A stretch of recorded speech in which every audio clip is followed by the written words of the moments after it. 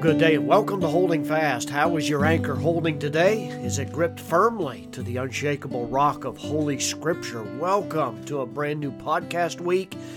This is the first day of the next 5 days of recording, and I hope that this will serve as a spur to kind of help you along in your walk with the Lord.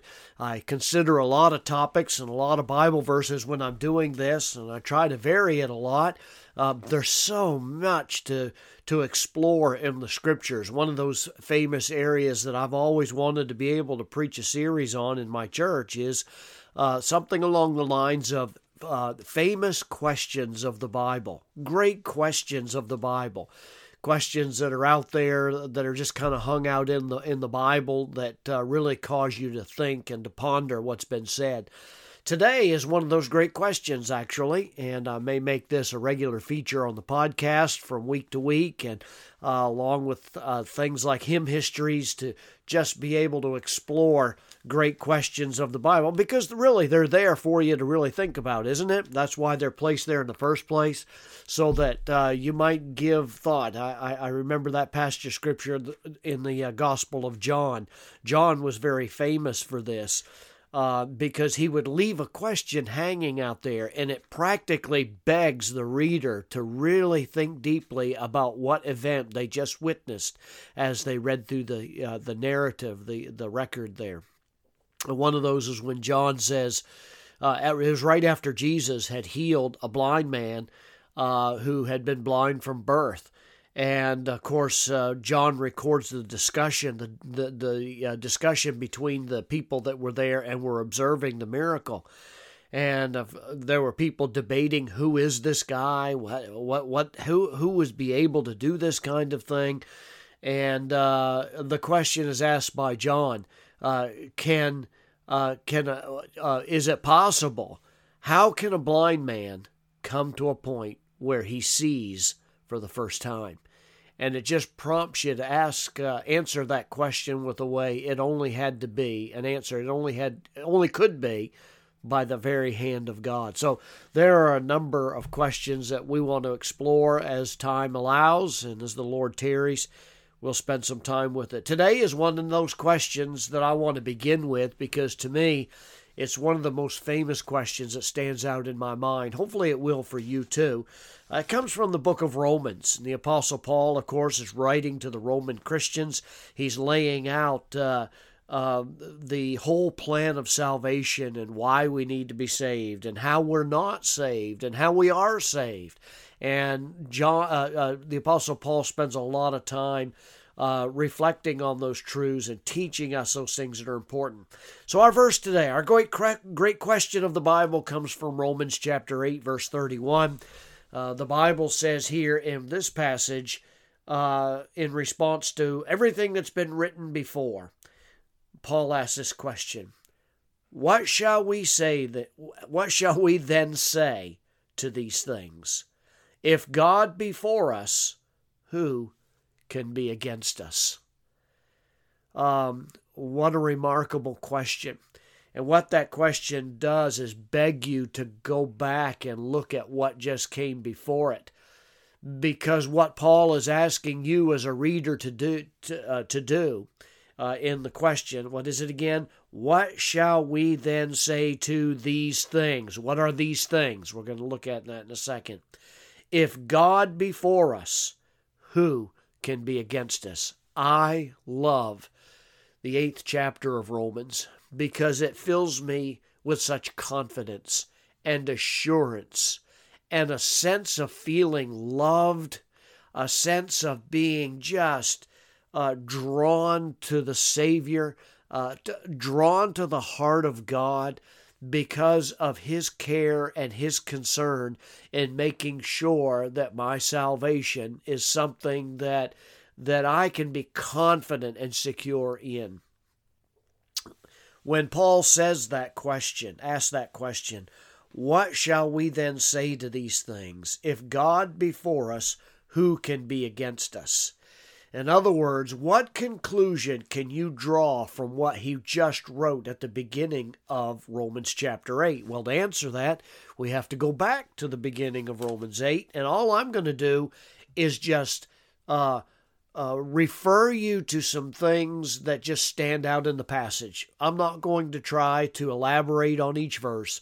I want you to just hear some of these things that Paul writes about is true of somebody who is a genuine believer, somebody who has actually put their faith in Christ. He says in verse 1, "There is therefore now no condemnation to them which are in Christ Jesus." That's right off the bat, right out of the gate in chapter 8 of Romans. The Apostle Paul says, there's no judgment for you if you're found in Christ.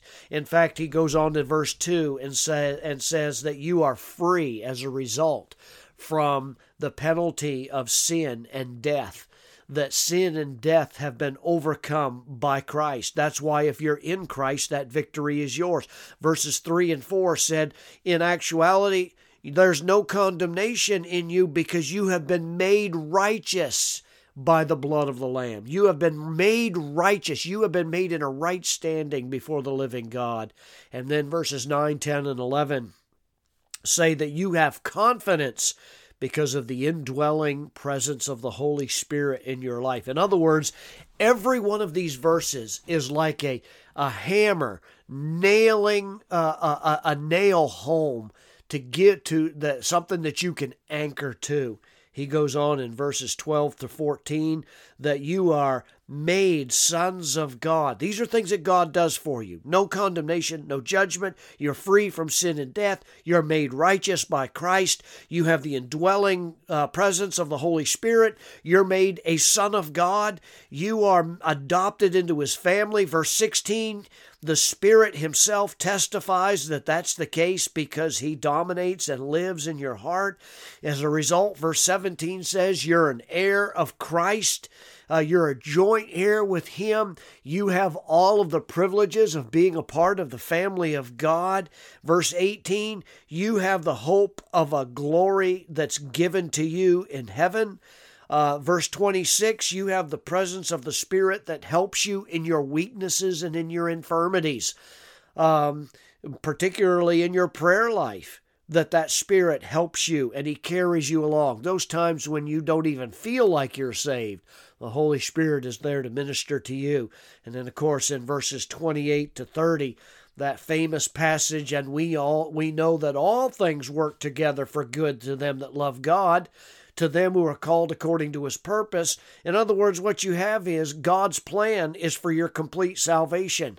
And that plan is such that He's working everything out in your life and He's harmonizing all things together. Yes, even the dark and the troublesome things, even the struggles that we go through life, God is using those in order to complete your salvation, to make you what you ought to be, to make you literally, verse 29 says, conform to the image of His Son.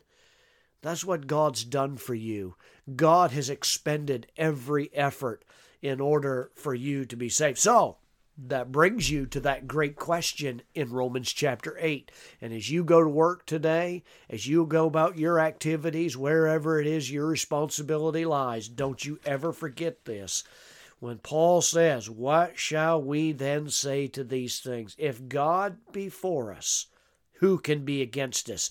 If all of the wisdom and the power of God has been set to accomplish your salvation, you don't have to doubt whether or not He loves you or whether or not He's going to provide everything you need to see you through so that you can be found faithful to Him. If God be for us, who can be against us? He who is infinitely wise has made it His undertaking to direct us, to empower us. He who is infinitely powerful will protect you and keep you. He who is infinitely good will save you. There is no amount of cunning or malice or power in this world against His wisdom and His power and His goodness. There's none. You are safe in the love of God. He'll never leave you nor forsake you. And not only that, He will not allow you to sustain any kind of battle damage by the persecution of people who hate the Lord. Matter of fact, even all those things will work out for your good. He loves you today. If you're a believer, you're walking in the footsteps of Christ, you can be very confident of the fact that God has done everything in His means to make it possible for you to be with Him in eternity. I'm so glad of that. I'm so happy because, you know what? My strength plays out, and I'll bet yours does too from time to time. You just grow tired spiritually.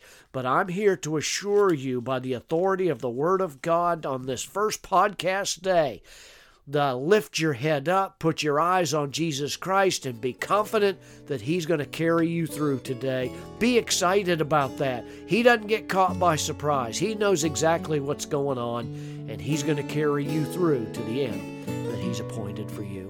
God bless you today.